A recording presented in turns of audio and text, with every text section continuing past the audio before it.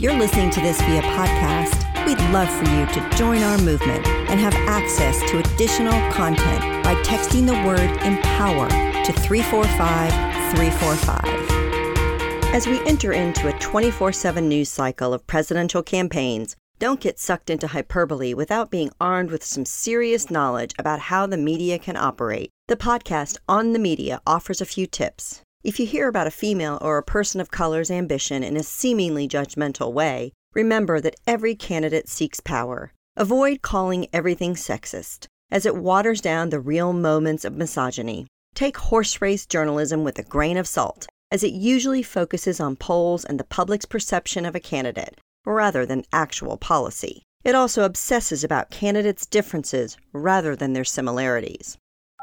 Officially confused? Yeah, you're not alone. Even millennials can remember a time when politics wasn't covered exhaustively. The horse race approach in journalism is important because it often undermines women, particularly women of color. But let's look beyond media coverage and into actual elections. Districts in which black voters are the minority account for 1/3 of areas in which black congresswomen and female state legislators are elected. What's that mean? That there's no better time than now to run for office.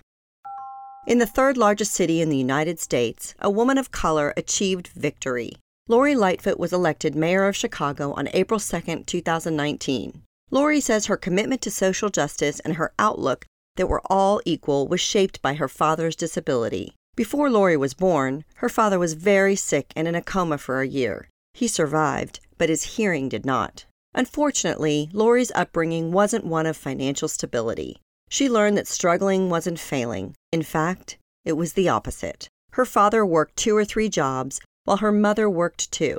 She adopted her parents' work ethic and went to the University of Michigan. After graduating, she worked as a legislative aide in D.C. for a couple of years before attending law school. Lori's since been the voice of police accountability in Chicago, where she investigates police-involved shootings, deaths in custody, and excessive force. Lori revised Chicago's certification and compliance programs for minority and woman-owned businesses.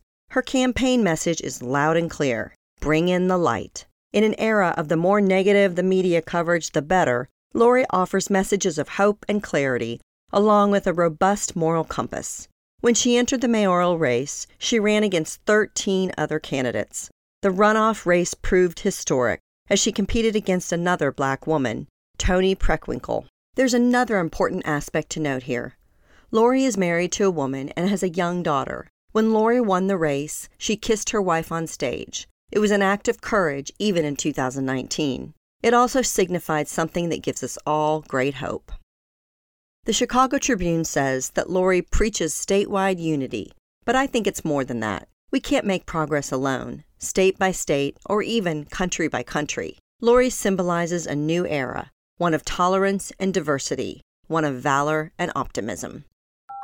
Another groundbreaking woman in politics, Condoleezza Rice, said, "I think the truth of the matter is, people who end up as first don't actually set out to be first. They set out to do something they love, and it just so happens that they are the first to do it." Looking for more inspiration, advice, and direction? Check out our new interview podcast, On the Spot, available now on any of your favorite streaming services, including iTunes, Spotify, Google Play, or Amazon Alexa. You can also find it on our newly renovated website, onthedotwoman.com. I go in-depth with some of our most intriguing on-the-dot women to watch. We are focused on your success, so let us know what you think by chatting with us at On the Dot Woman on Twitter, Instagram, and Facebook. We'd love to hear your voice.